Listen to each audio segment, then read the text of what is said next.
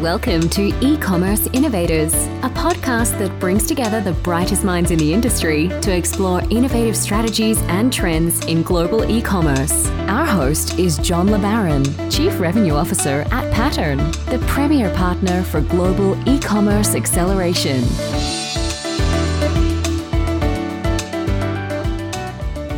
Okay, everyone, this is E-Commerce Innovators. My name is John LeBaron, and I am the Chief Revenue Officer at Pattern. We are very excited to bring together, as generally, the brightest minds in the industry to learn more about e-commerce, the latest trends, the biggest innovators. And today, we have an innovator right here in our backyard.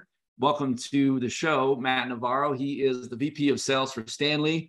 And if you don't know Stanley, you must be living under a cave somewhere or a rock somewhere. But very excited to have him to the show. He was a participant and a speaker at our successful Accelerate event in the summer. And very excited. It took a minute to get him on the show, but very excited to have him here. So Matt, welcome to the show.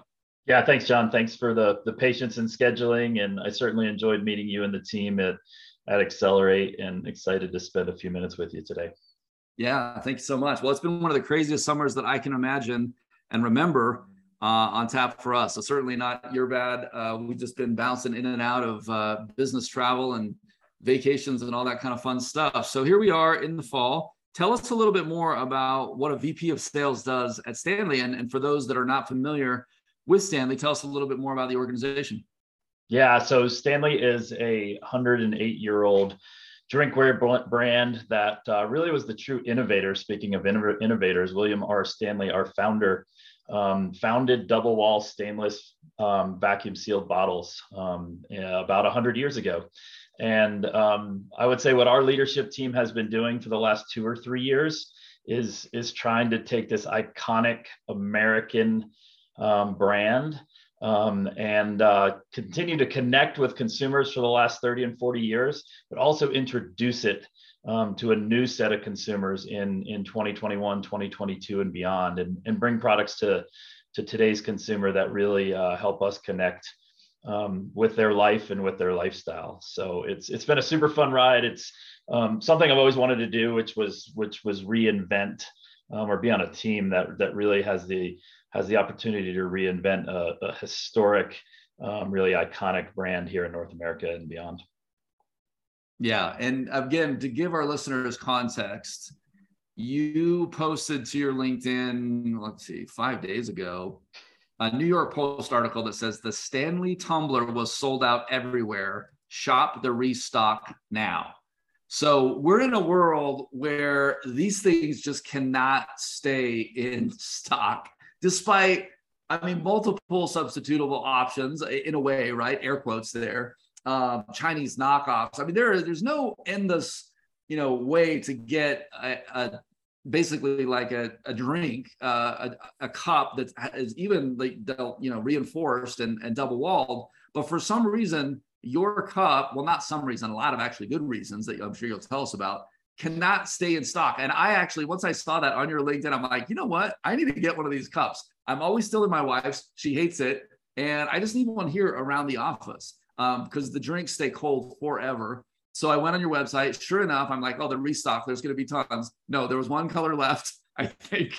And I got this 40 ounce cup and it's on its way. I haven't even received it yet. So that's the pandemonium. That's the hype around this brand and around this company. Tell us why. You gave us a lot of the corporate kind of pitch, but why is this product? Why are your products just flying off the shelves? You can't even keep them in stock. This is crazy.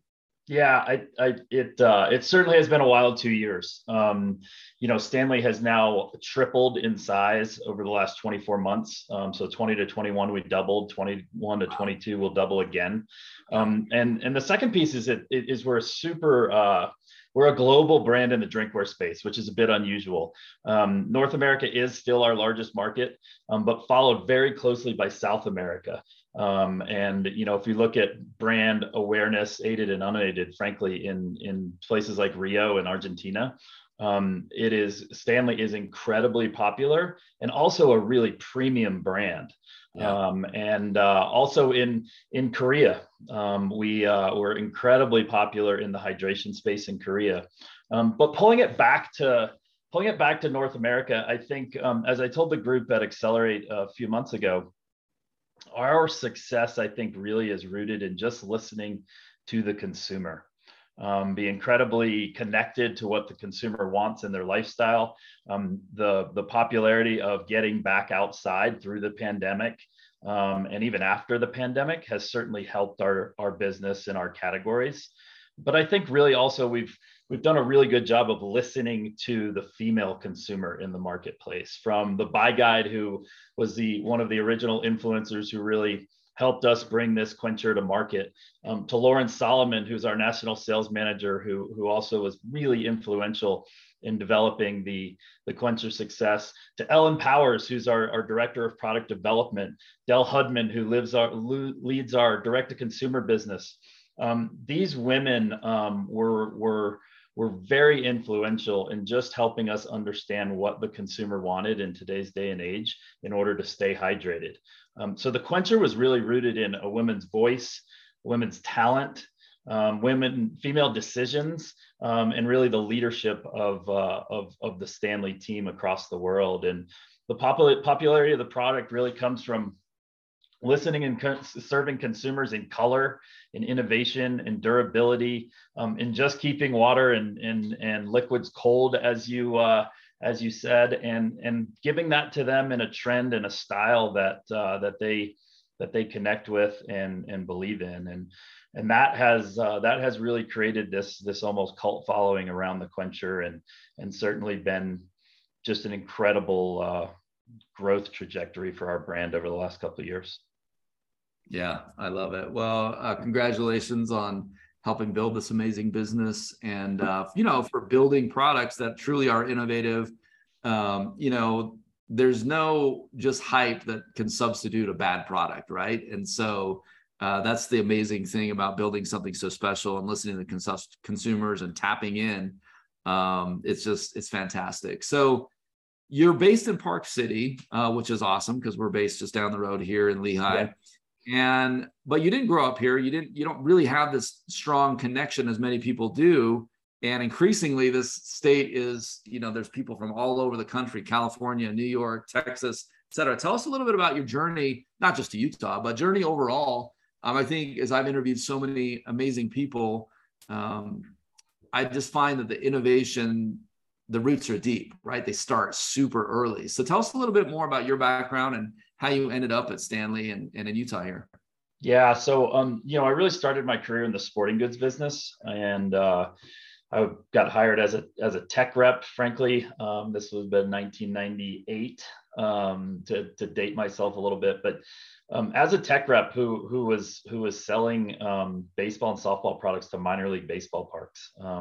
They gave me a van right out of college, and it's really where I learned, I think, how to negotiate and influence and travel. And it was early stages of a sales career that I think was like having that grassroots role. I would recommend to everybody early in their career. I think it teaches you so much about business, and like I said, influencing and negotiating, and just kind of was a sales 101 where I cut my teeth. And that was with Rawlings Sporting Goods in the baseball space. And then the bulk of my career I spent with Amer Sports, AMER. They are a global sporting goods and apparel holding company. They own Wilson Sporting Goods, they own Salomon, they own Atomic, they own Arc'teryx, previously owned Suunto and Mavic in the wearables and bike space. And I spent the first 15 years of my career with them on the Wilson Sporting Goods side. I was in team sports, racket sports, golf. I touched a bunch of different pieces of that business in sales leadership roles and commercial roles. And really, I think I was very fortunate to have two bosses or leaders that I worked for with Amer Sports, and specifically with Wilson. That taught me just a ton about leadership and how to take care of people, how to make sure you show a high level of empathy, how to work hard and stay motivated, but also treat people the right way and build high performing teams is what I think I learned most from those folks. And about 10 years ago, well, not 10, 7 years ago, I was asked to move from Charlotte out here to Utah to manage the winter and outdoor business for Amer Sports. And so that was really the transition from the East Coast, to move my family 2,000 miles across the country from Charlotte to Utah. we landed in Park City, and it's been just an incredible place to raise a family. I have three young kids, three teenagers, three teenage boys who are football players and basketball players and lacrosse players and snowboarders and skiers. And so it's an incredible playground for our family. It's just been a great place to raise our family for sure. Yeah, so Utah is just an incredible place. And if folks who haven't been there definitely should come and check us out. And like you said, there are people moving from Texas and California. And I think they said this year there's 400 new kids in Park City schools. So certainly population growing really quickly. Yeah, that's absolutely wild. Well, maybe just to double click before, you ultimately kind of came to Stanley, just your time in America is so formative.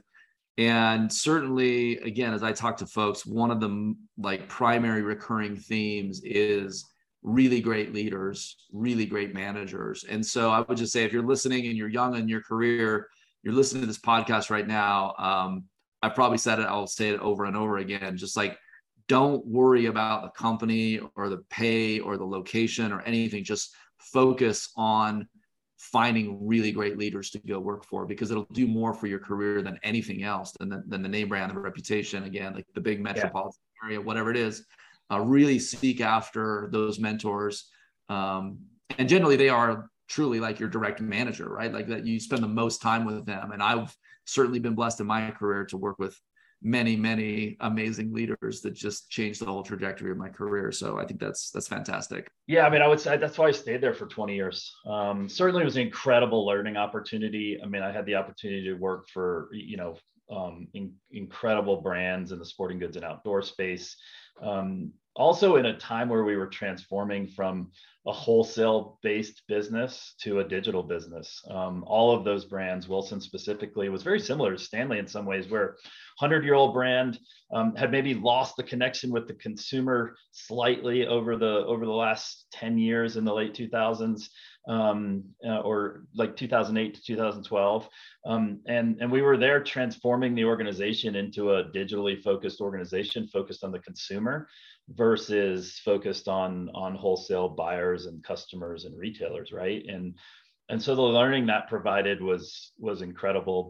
But again, to double down, the biggest value was the folks that I was able to learn from and the leaders that I was able to learn from. And yeah, if you're someone, emerging in your career, early in your career, I would just urge you to find mentors, find leaders that you really connect with or can connect with, and be like a sponge, and really learn from them every opportunity you get. Yeah, that's amazing. So I want to double click again before going into Stanley on this interesting paradigm, right? From my perspective, two major kind of pivots ended up happening in your career. One, you kind of went from this traditional, almost like summer sports, I think of like, tennis and baseball basically, into the switch over to, you became the director of winter, outdoor, obviously cycle there, et cetera. But like, there's a switch almost from like summer to winter a little bit. And I'm curious to understand like how that changed. And then certainly the other paradigm that ended up happening is as you grew and ultimately ended up leading all of North American sales.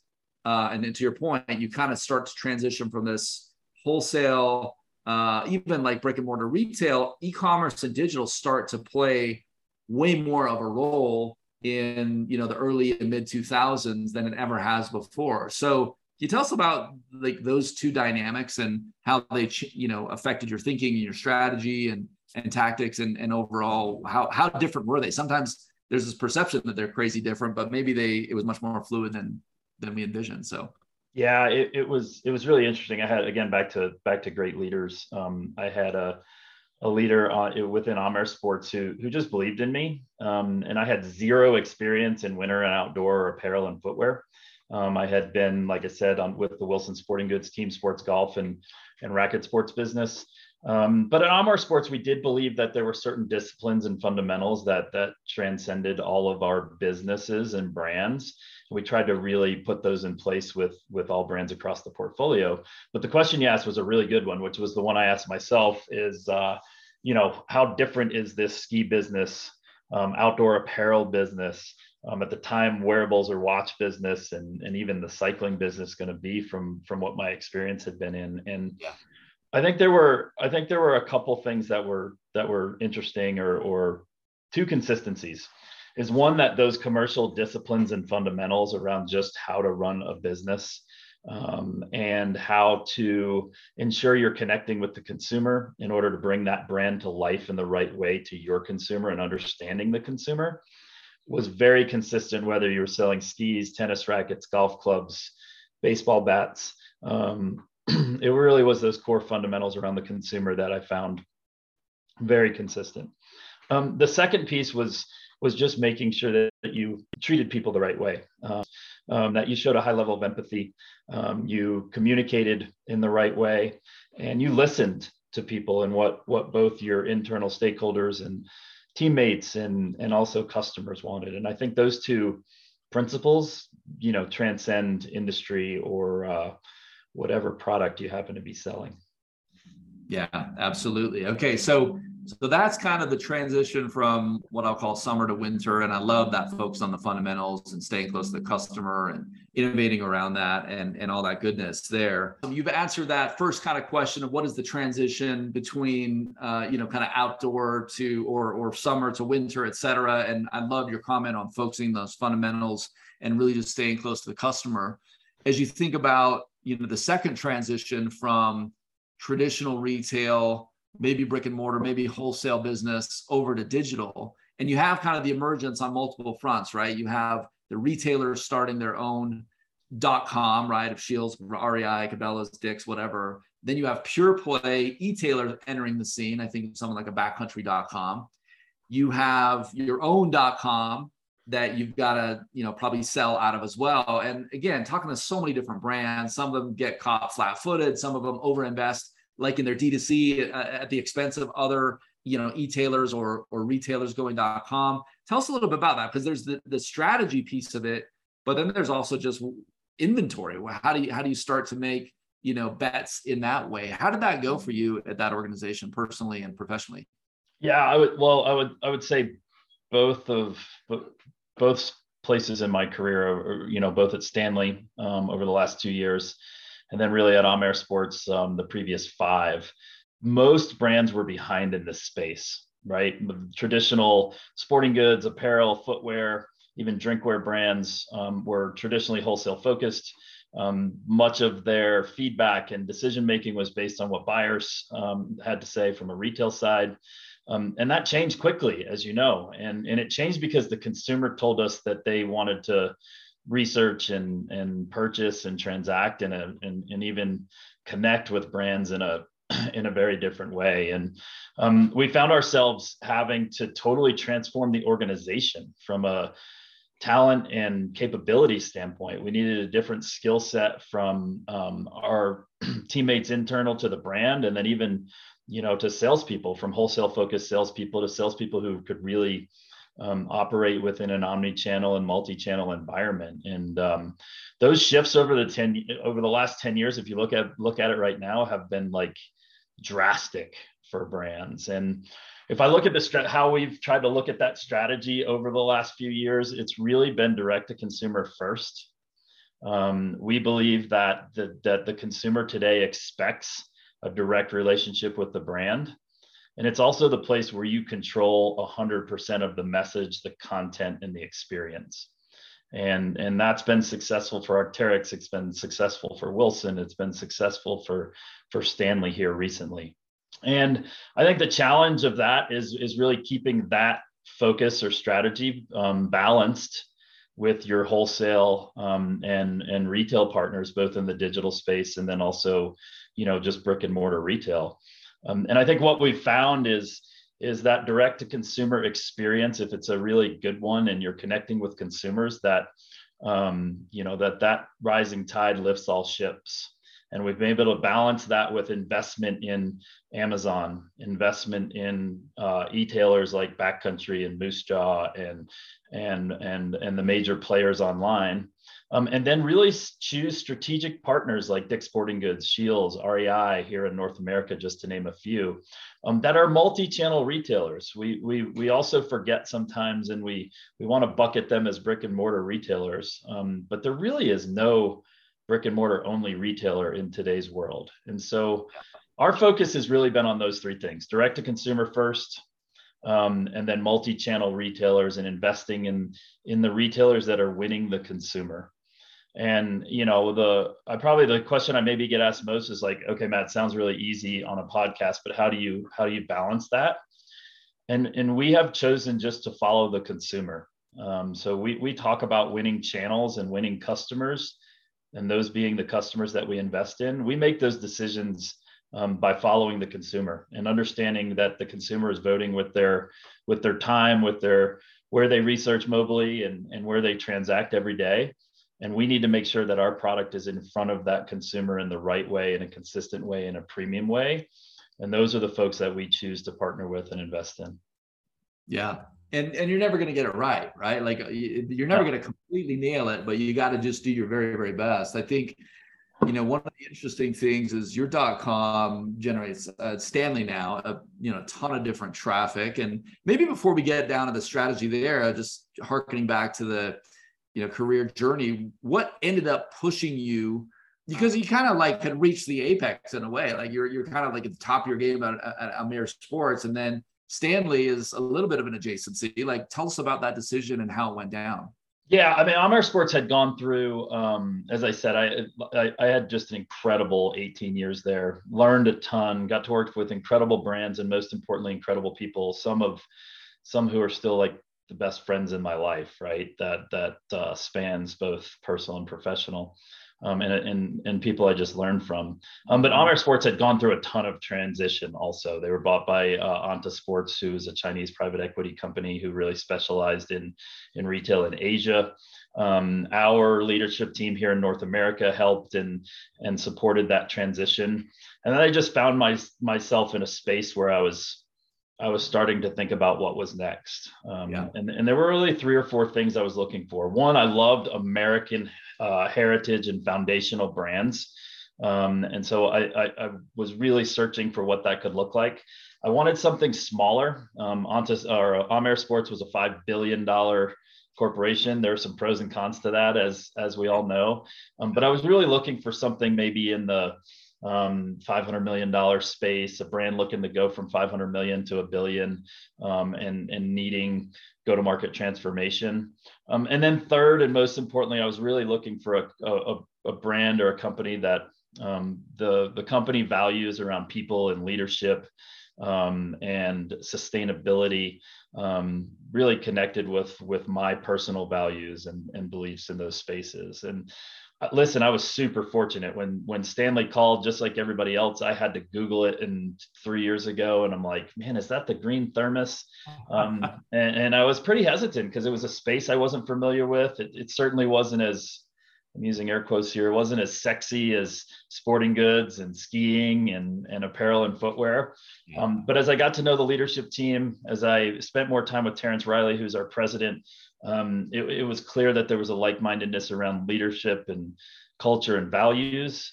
And I became really excited about what this 100-year-old brand could be, and taking it from 100 million to 500 million and on a path to $1 billion was really the goals. And we're well on our way on that path. So it was unlikely for sure. It's definitely not where I would have guessed to be, 5 or 6 years ago, but it's been really fortunate and just a great experience so far. Yeah, I love those somewhat accidental jackpots we hit in our lives, often through no credit of our own. You just kind of stumble into something amazing. And I would say, my ride here at Pattern is very, very similar. Super small company, had never heard of it, all that sort of fun stuff. And it's fun when you have leaders with a big vision too, and they see what is possible, and they see what it can become. And it's intoxicating, honestly, to help that across multiple finish lines year over year over year. So that's fantastic. Okay, well, I guess I think the other thing I would underline is, like, I mean, John, we're having a blast. It's not easy, like Yeah. it's hard, but even though it's hard, and when you're surrounded by great people and a leadership team that cares about each other and really cares about the future of this brand and being good stewards of the brand for the next 100 years, and you're able to build a team of folks who are diverse in every way, including background and experience. It's just really, really fun, and again, doesn't come without its challenges, but it's been super exciting and just a blast. Yeah, you bring up a good point, because we didn't even really say that, but Stanley's not based in Utah, right? So you're here, but a lot of the leadership, probably in the center of gravity, is up in the Pacific Northwest. Tell us about that, and like both from a COVID, which maybe that changed a lot of the dynamics, but just overall, how do you talked about that culture, you talked about having fun. How much of that do you do remote? How often are you traveling? What does that kind of look like? I think a lot of the listeners would be interested in that. Yeah, it's changed a lot, of course, in the last 2 or 3 years. I took this role without meeting anyone in person, face to face, which is just crazy to think about. Now it's kind of commonplace, but if you had told somebody that 10 years ago, they would have told you were crazy. Yeah, our headquarters is in Seattle. This role actually would have been remote even pre-COVID. A global sales role where you're doing a ton of traveling. But just like everybody else, our office in Seattle had been closed for the better part of 2 years. Coming out of COVID now, like I said, we're fortunate from a trend standpoint that getting outside, and that has become part of people's lifestyle, and so that's certainly tailwinds that we're riding. And then we're trying to, we firmly believe that there is value in people being together. And so while we're in a hybrid environment, we're not making people go to the office. Our office is open. We are trying to find more and more reasons for people to gather. And yes, let's gather socially and just connect as people. And then also it is gather for those strategy sessions and meetings and businesses, and even difficult sometimes conversations that are just much better had in person versus behind this screen that we've all been staring at for 2 or 3 years. So I don't think there's any right answer. I mean, all of it, just like every leader, I spend part of my week reading what Amazon and Google and all these companies are doing with the return to work. But I don't think there's one right answer for everybody. And our take right now, and we're learning as we go, is to be hybrid and just really seek to find ways for people to gather, reasons for people to be together, to really help build and further the Stanley culture that we believe in. Yeah. And maybe just to tie off on that a little bit, I mean, from an innovation standpoint, I do get kind of the argument a lot of times that it's much harder to be innovative in a remote kind of world or place. So do you agree with that? Is that part of the drive to bring people together, is just that, kind of magic that ends up happening in person, or are there other reasons, I guess, for that outside of just, culturally to kind of come together? But I guess the main question truly is, how do you foster a culture of innovation at Stanley? What ends up working and not working for you guys as you've gone through this, COVID craziness? Yeah, I mean, I think we've all gotten much better virtually. Like even this conversation would have been really awkward 3 or 4 years ago, right? Because we just weren't used to it. It would have been uncomfortable. And so I think we've learned the ways to connect virtually. I know myself, one of the really simple things that I try to do that's hard is virtually people just get into meetings and they go, and you kind of lose the small talk of like, hey, how was your weekend? And I think just consciously, if leaders can try to step back and connect with people prior to getting into the virtual meeting space is helpful. And I do think that our best ideas, our best collaboration, our best discussions happen in person. And I don't think there's any way to replace that. It's not to say we don't have good discussions, good meetings, come up with ideas virtually. But I don't think we're at our best. And so again, not to oversimplify it, but I know our point of view, and certainly my point of view with my team right now, is making sure we find ways to gather. And I'm spending more of my time traveling for that reason than I am for, say, key account meetings or, flying across the country or even across the world for a 2-hour top to top with a customer right now. I think a lot of that can be done virtually, and it's saving time, energy, effort, and money in order to work more on the internal culture and building relationships with our largest partners. Yeah, absolutely. Well, maybe two other big areas I wanted to focus on. One is leadership, and the second one, which I'll start on first, is really just e-commerce. As it relates to Stanley, and just maybe broader than e-commerce, just the digital, right? You've talked about this a little bit. There's the influencer side of it. There's your D2C angle. There's this omni-channel retailing experience, and then marketplaces. Tell us about that a little bit, because when I bought the mug last week, I went to your .com. But then I also, after I bought it, I went to Amazon.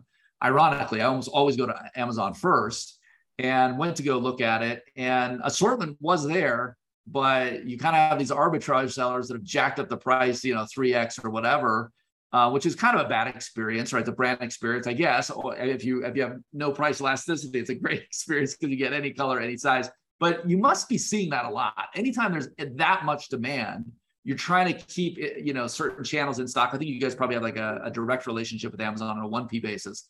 Tell us about that, and how do you manage I guess the overall portfolio of the digital and e-commerce strategy, and how it's working or not, right?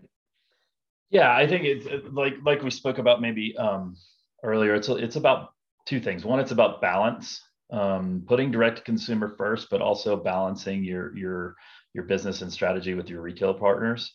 And we're basing that again on consumer behavior.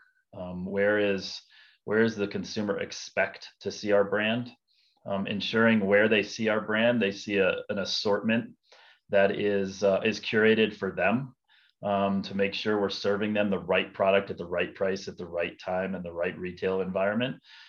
Those are all things that our commercial team, which really was just created a year and a half ago, is working really hard on. And so it's things like channel segmentation, differentiated product assortments, but ultimately making sure we're following the consumer. And listen, on the Amazon topic, we're careful and curated in our Amazon assortment, but the reality is a really high percentage of people start and end their search on Amazon. And Absolutely.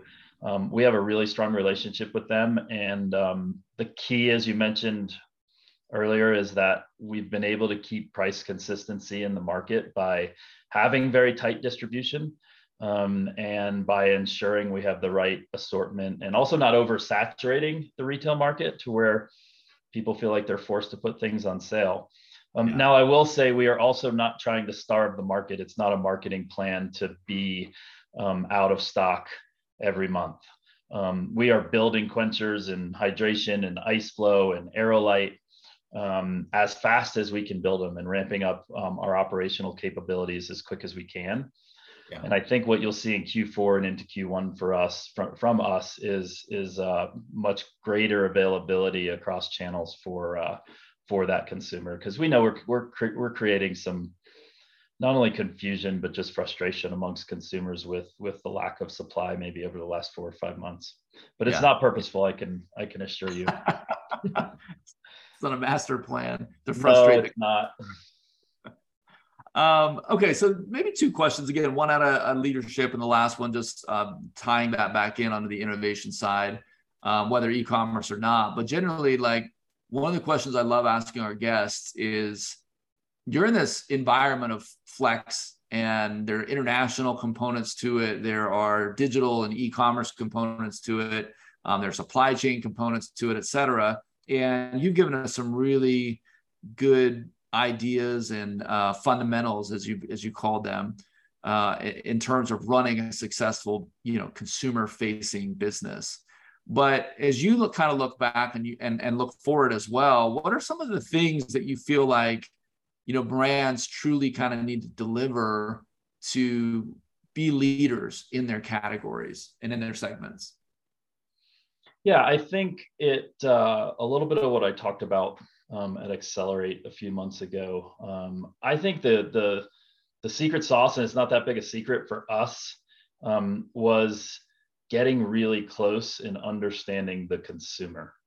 We created consumer personas so we could really understand and identify what consumers we were targeting, who is the Stanley consumer. And once we're able to do that, then you start to talk about or think about what other brands resonate with that consumer. Where do those consumers shop? What channels? What parts of the world? What does their behavior online look like? And really understanding just what they expect from you and your brand. And once you develop that, that's really what our strategy became, was making sure that we're giving that consumer what they want and something that connects with their lifestyle, is on trend. And the second piece was really around color innovation. I think in our space, we have great competitors, and really strong competitors, which I think help make us great. And I hope that we've helped make them better. But really the space we found was around color, and really connecting that color in a way that connects with their lifestyle and other ways within their lives. And we had also transitioned. The other thing I would say is we really transformed from being outdoor to outside. So Stanley had always been in the duck blind, on the pond, in the fishing boat, in the hunting camp, in the camper, right? It was pretty core outdoor.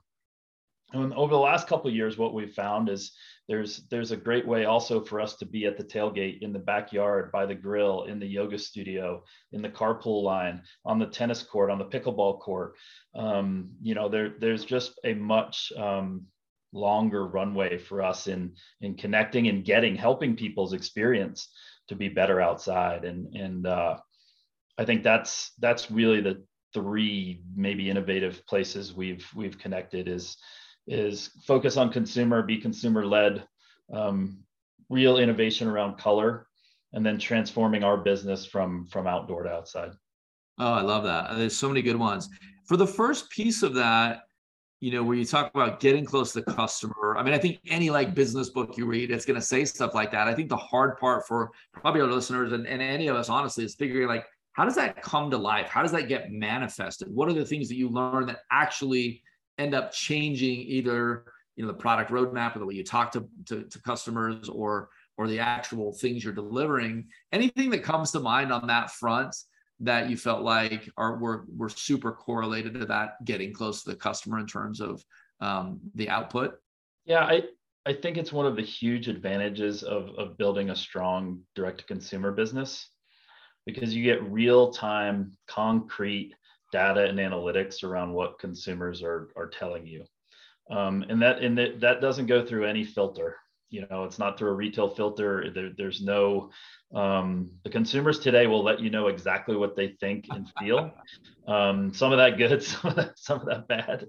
But I maybe that's oversimplifying it, but I think that's a really important piece to it is yes, direct to consumer is more profitable. Yes, direct to consumer is our deepest and closest relationship to the consumer, but it's also the place where we get the best data and analytics around what folks are saying about our brand.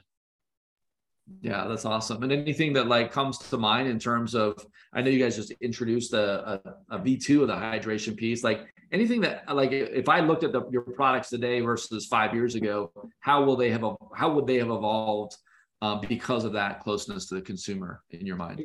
Yeah, I think color. Certainly we're following and staying very close to the consumer on color trend. Two is there's some simple things that, folks have told us they want large capacity containers. I'll be honest, we had many people internal to Stanley and multiple big retailers who said you will never be able to sell a 40-ounce vessel and you'll never be able to sell it at $40. And those were two things that have totally changed the marketplace with the Quencher in particular. Simple things like they want cups to fit in their cup holder. So a 40-ounce vessel that actually fits in your cup holder was a big consumer driven insight. And lastly, maybe it's another simple one, but just be dishwasher safe.